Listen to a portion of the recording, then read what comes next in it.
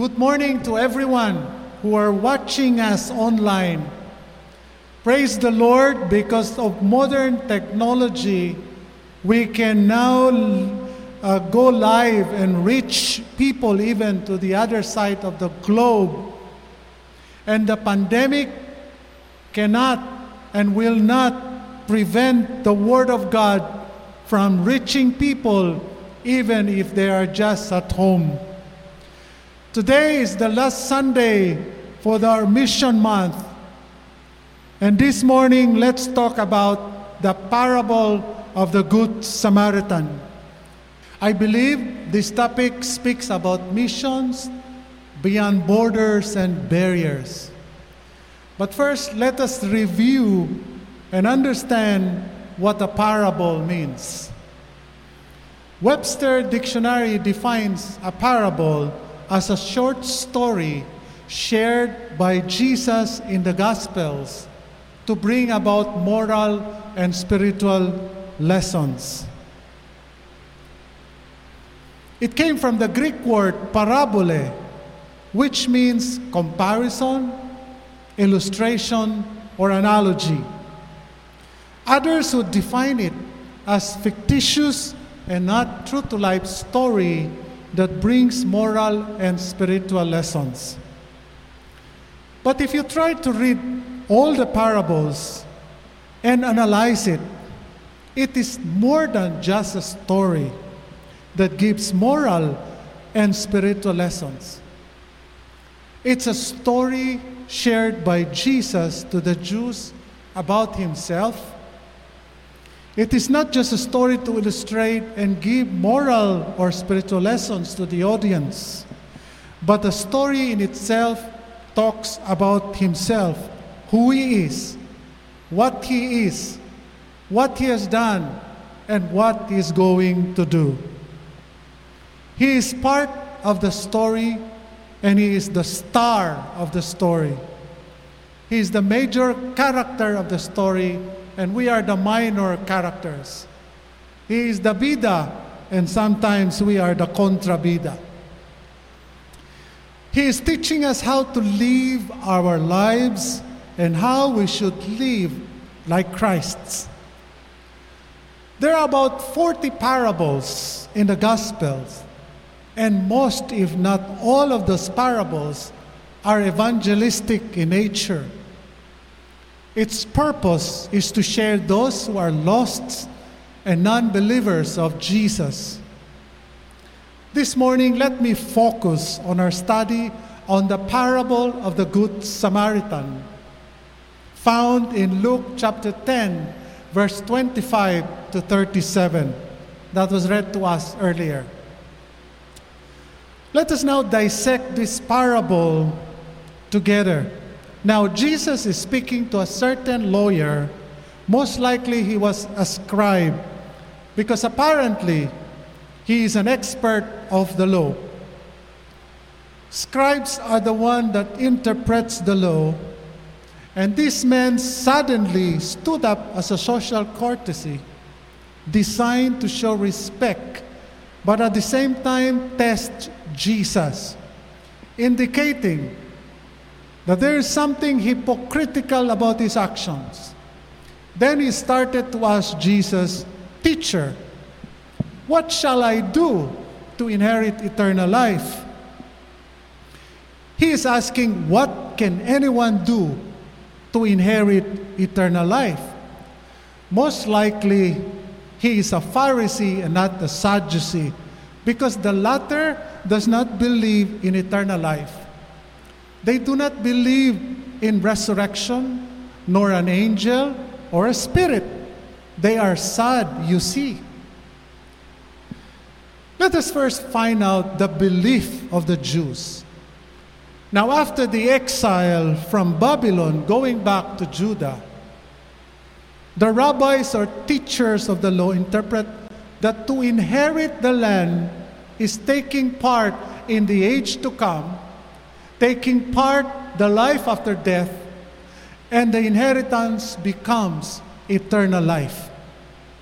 Now the question is being asked is how to achieve eternal life. Now to the Jews, it was to keep the law, all the 613 laws of the Old Testament, which is known as the Torah. And not only the Ten Commandments.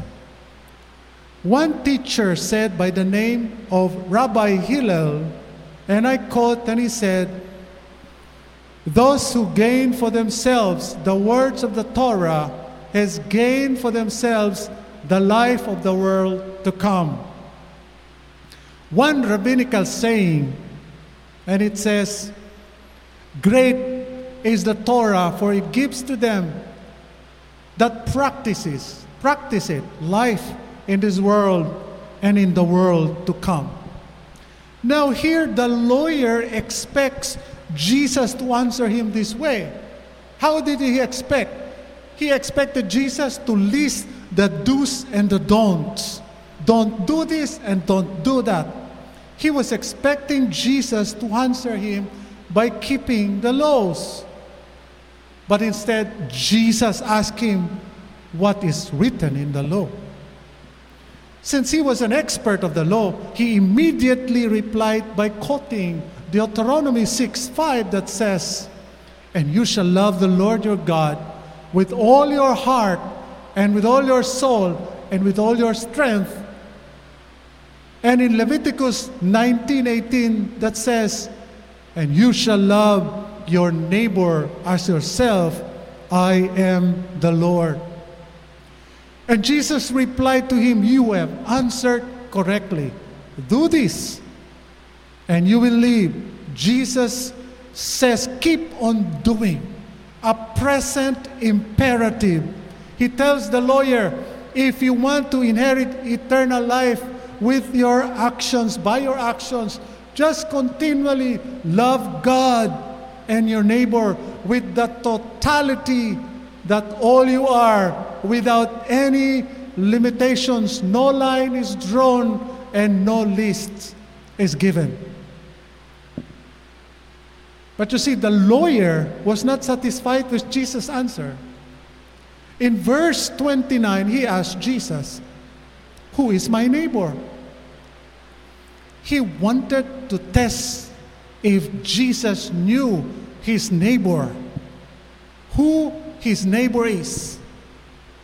Because to the lawyer, neighbor is based in Leviticus chapter 19, verses 17 to 18 that says, "You shall not hate your fellow countrymen in your heart.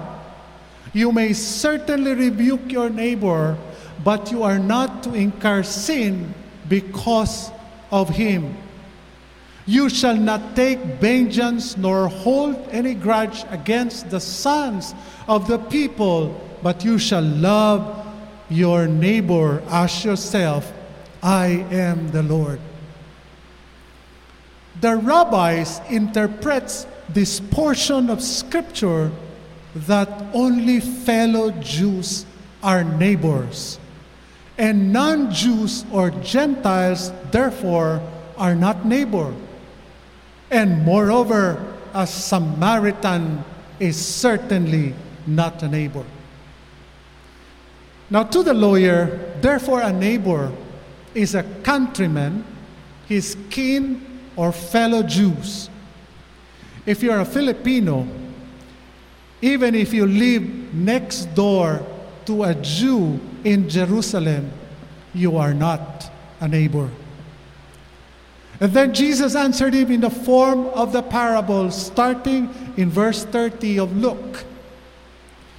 And Jesus said, "A certain man traveling from Jerusalem to Jericho."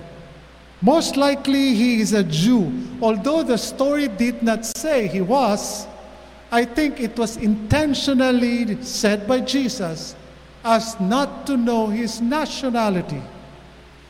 The man was traveling 17 miles northeast downhill, passing along the dangerous road, and the man fell among the robbers.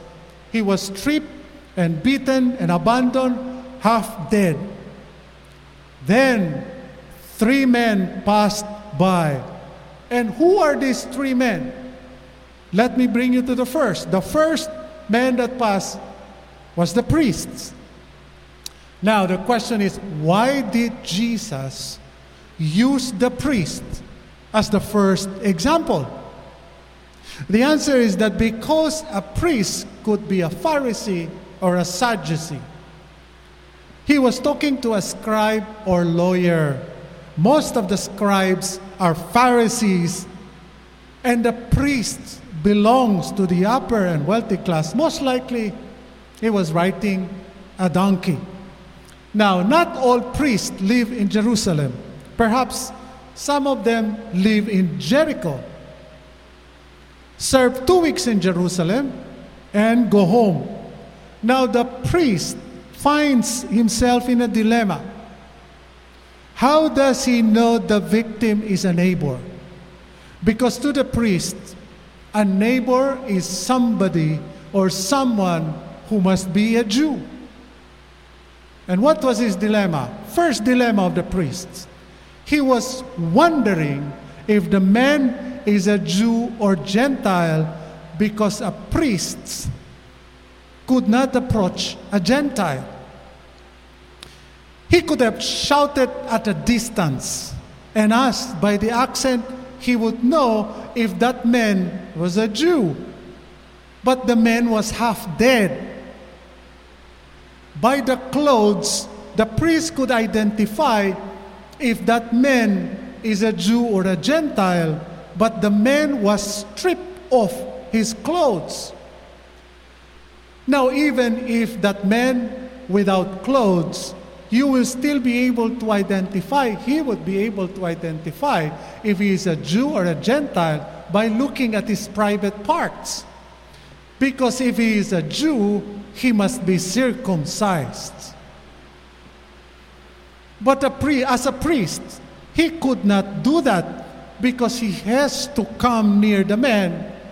What if he turned out to be a Gentile? Second dilemma. Assuming he is a Jew, what if he is dead? A priest cannot approach a dead person less than 2 meters because he will be defiled.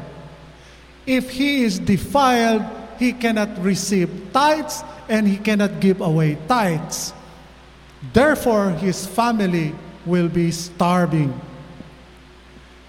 If a priest is defiled, he has to be cleansed. And cleansing is expensive. He will need purification. And ritual purification takes place only in one place, and that is Jerusalem. Why? Because that is where the temple is. Therefore, if he touched a man and he turned out to be a Gentile or dead man, then he must return to Jerusalem to restore his purity. The process of restoring purity is costly, humiliating, and time-consuming.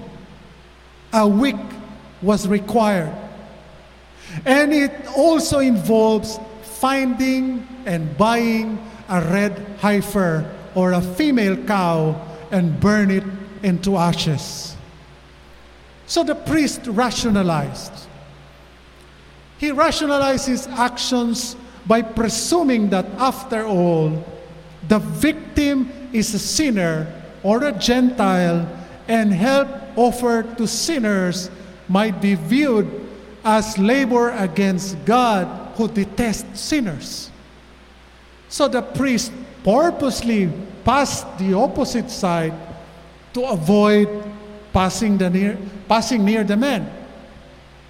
Now the second man who passed by is a Levite. All priests are Levites, but not all Levites are priests.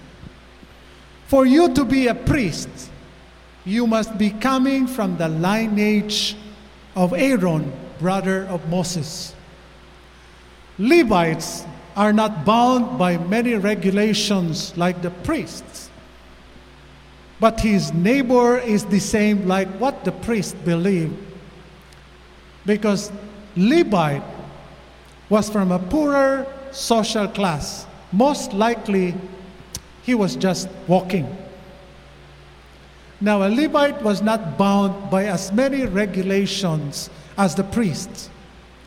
Had he gone closer to look at the victim beyond defilement line, even offered the aid, the consequence is not as serious if he was a priest. The fear for him, the fear of defilement might not have been the issue. The fear of being robbed might have been. And secondly, he might be rationalizing. If the priest did nothing, why should I act differently? Perhaps he did not want to act contrary to the interpretation of the priest about the law. Now, the command not to be defiled was non-negotiable, but the command to serve a neighbor was negotiable. The priest saw and passed by.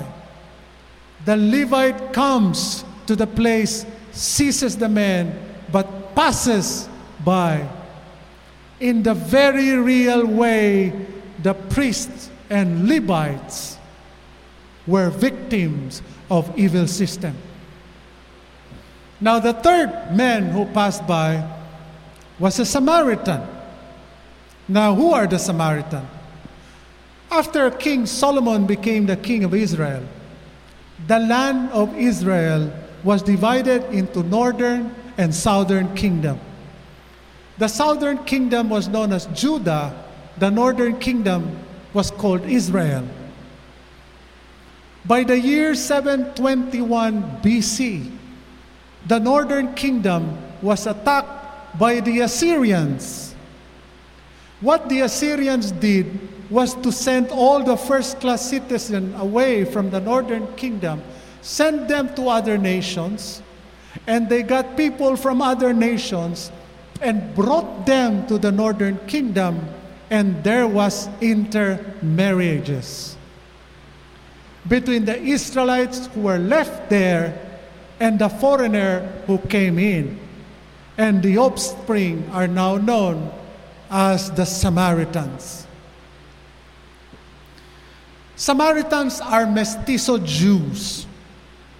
The southern kingdom hated them and vice versa because of racial, political, and religious reasons.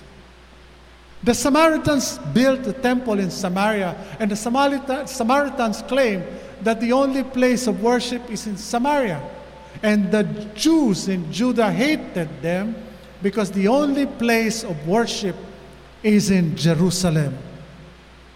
And Jesus used the Samaritan as a man, as an example, because he knew the lawyer is aware that the Samaritans are not neighbors. You know, the priest could have taken the man or the victim into safety by his donkey, but did not. The Levite could have rendered first aid, but did not. Most likely the Samaritan knows the priest and the Levite passed by, but they did not do anything.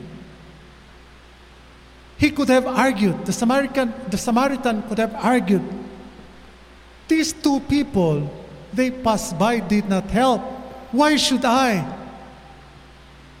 But he did not. He had a strong gut level reaction to the wounded man. Though himself is a Samaritan, not a Jew, he is bound by the same Torah, which tells him that neighbor is countryman or kinsman. Now, because he is traveling in Judah, it is less likely that the victim is a Samaritan. Therefore, the victim most likely is not a neighbor. But even so, the Samaritan is the one who acts. He cleanses and softens the wound with oil, disinfects them with wine, then binds them. The Samaritan is the one who pours on the true offering of worship acceptable to God. Oil and wine were used as sacramental elements in temple worship.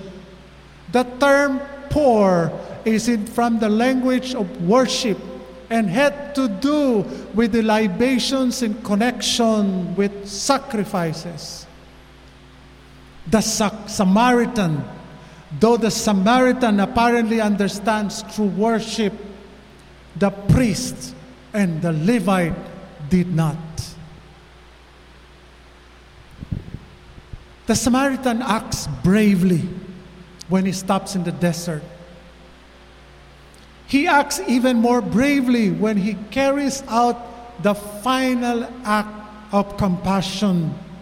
Now remember, he is traveling in a Jewish territory. And if the victim is a Jew and he is a Samaritan and the Jew sees him bringing the victim to an inn, he could have been accused of robbing and hurting the victim. Therefore, he can be stoned to death. Secondly, if the victim will regain consciousness, he may insult the Samaritan for his kindness. You know why? Because oil and wine were considered forbidden objects if they come from a Samaritan. The Samaritan might well have left the victim at the inn door and fled. But by staying with him, promising him that he's going to return, and therefore there can be no anonymity for the Samaritan. Despite all the danger, all the risk, the Samaritan takes the victim to the inn, remains overnight, takes care of the victim, and then promise that he's going to come back. He pays all the expenses from his own pocket, leaves the victim provided for. He did everything for the victim. Thus, he provides for the man's recovery and enables him to get out of town. What the Samaritan did, the priest could have done and should have done. He compensates even for the action of the robbers. They robbed, deserted, and abandoned. Here comes the Samaritan man. He pays, took care of the victim, and returned.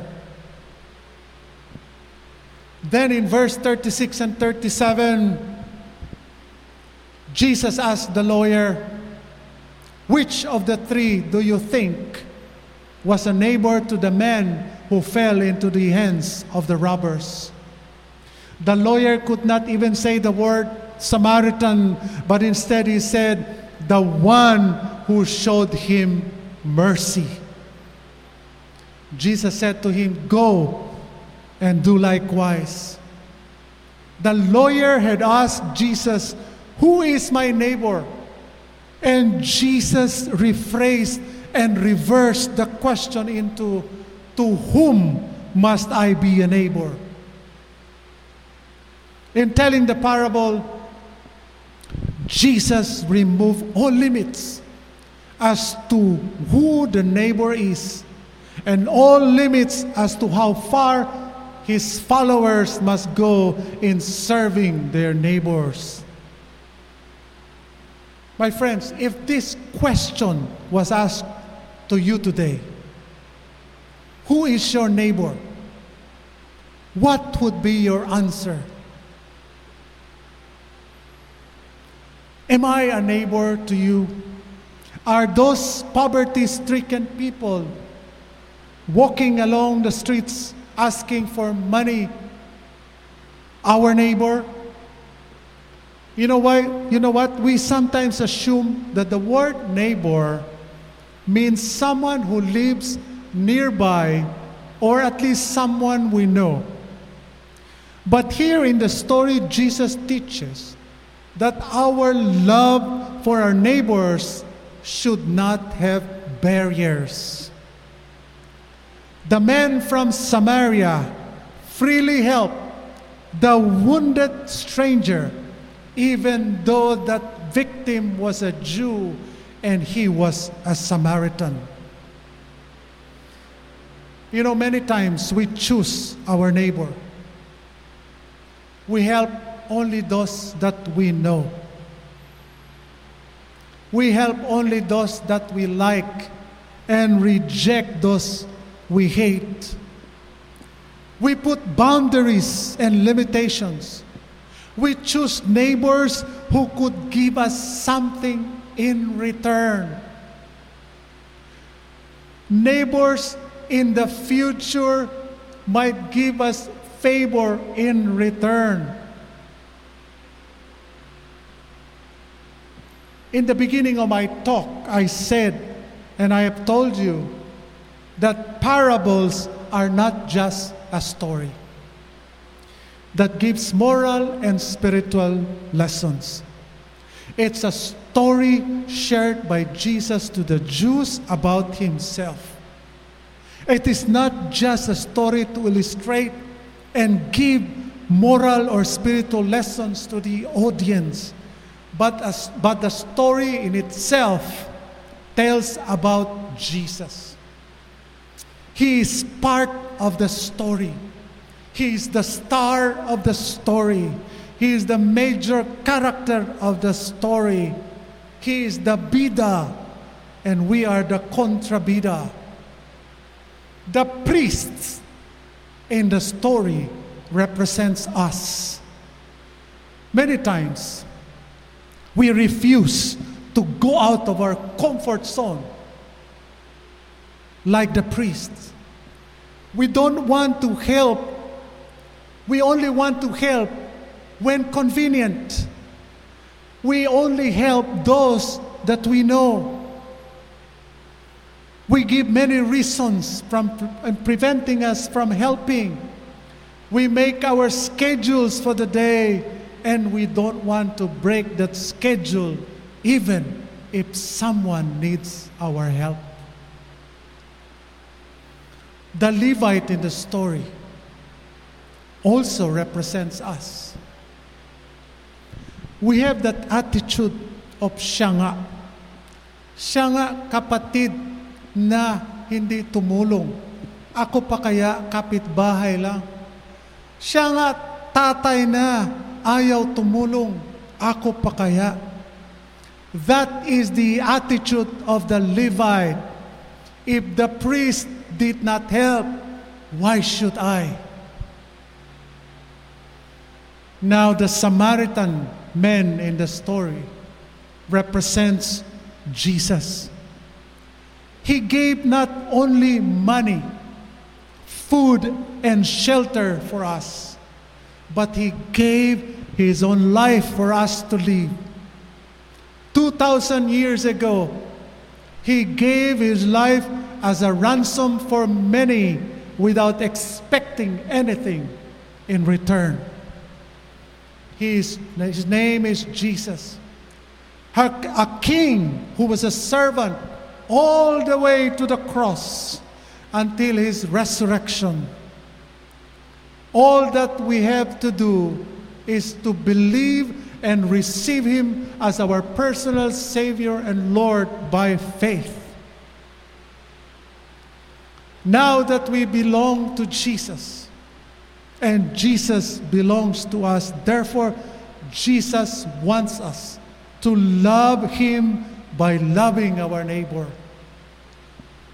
Let us ask Jesus to help us look beyond borders, barriers, colors, and tribes, to see everyone as our neighbor and to love in generous ways as Jesus has taught us.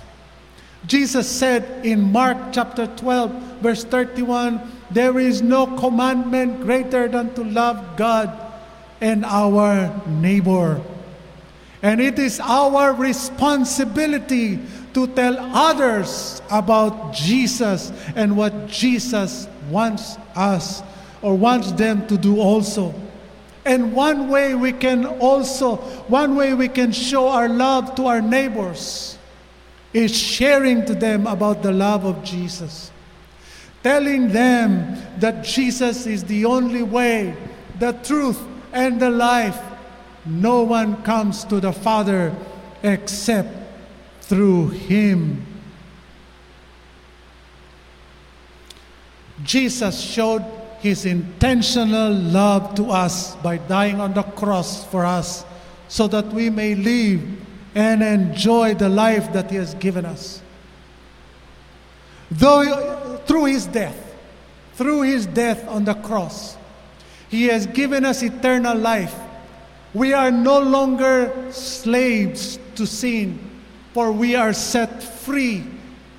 We are set apart to live for God and His glory. Now the question is, what are we supposed to do in return for that love of Jesus? To show that intentional love to people around us as well. To those people who could hardly eat 3 times a day. To those people who are sick. To those people who need financial help and prayers. To those people who are in prison and are criticized for not being good citizens. They need Jesus too. That is why they are in jail, because they don't have Jesus in their hearts.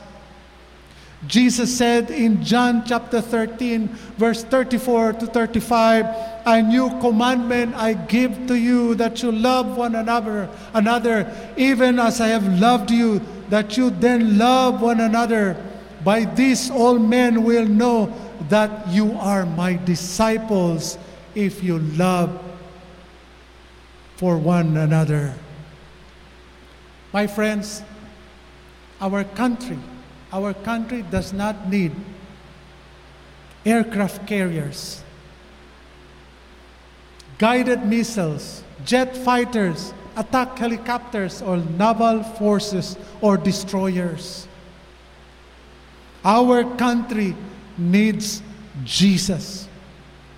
Many of our Muslim brothers also need Jesus. A testimony was told by a former Lebanese Muslim extremist who gave his life to Jesus.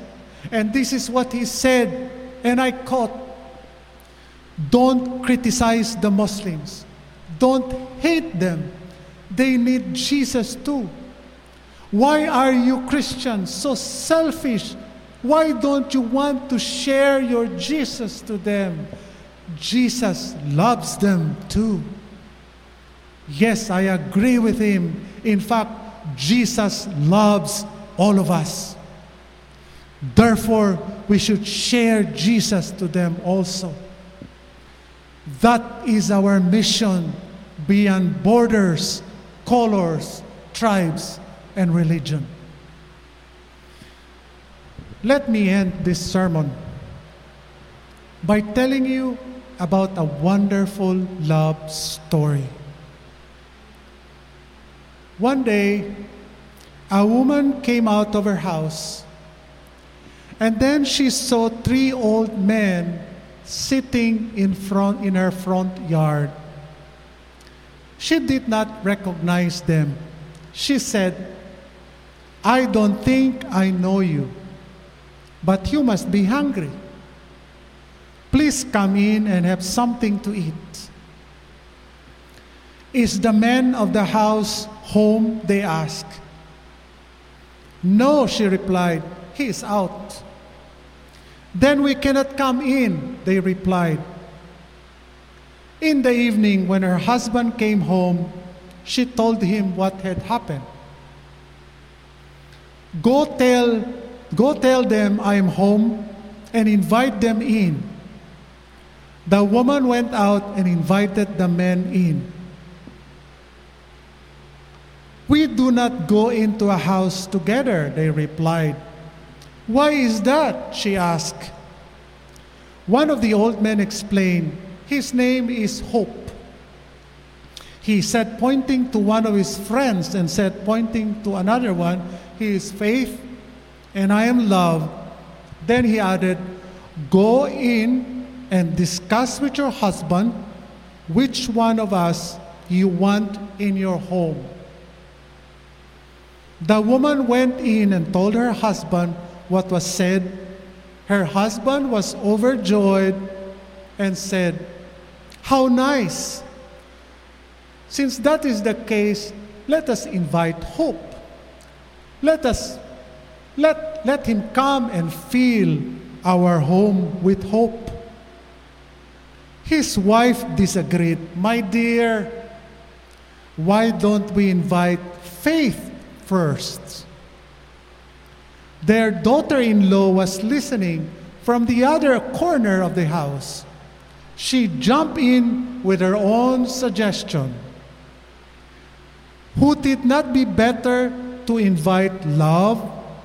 Our home will then be filled with love. Let us heed our daughter-in-law's advice, said the husband to his wife.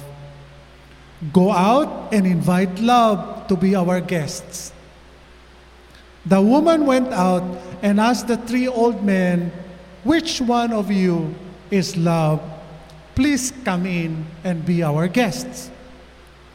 Love got up and started walking toward the house. The other two also got up and followed him.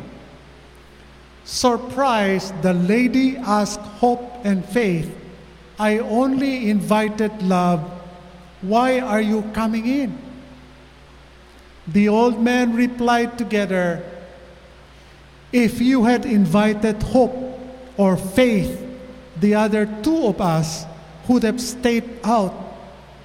But since you invited Love, wherever he goes, we go with him. Wherever there is love, there is also hope and faith. In 1 Corinthians chapter 13, verse 13, it says, now faith, hope, love abide these three, but the greatest of these is love. My friends, let us learn to love our neighbors beyond barriers, regardless of color, race, and religion. And the greatest way that we can show our love for God is by sharing Jesus to our neighbors. That is our mission, to fulfill the Great Commission of the Lord Jesus Christ. Let us pray. Lord, we thank Thee, O God, for Your word. We thank You, Lord, for reminding us once again to love God and our neighbors. And our neighbors are not just our neighbors who live next door, but our neighbors are all people around us, beyond borders and barriers, colors, religion. Help us, O Lord, to share Jesus to them, to be a blessing to them, and to fulfill Your Great Commission, to go beyond, to share Christ to them. This I pray in Jesus' name. Amen and amen.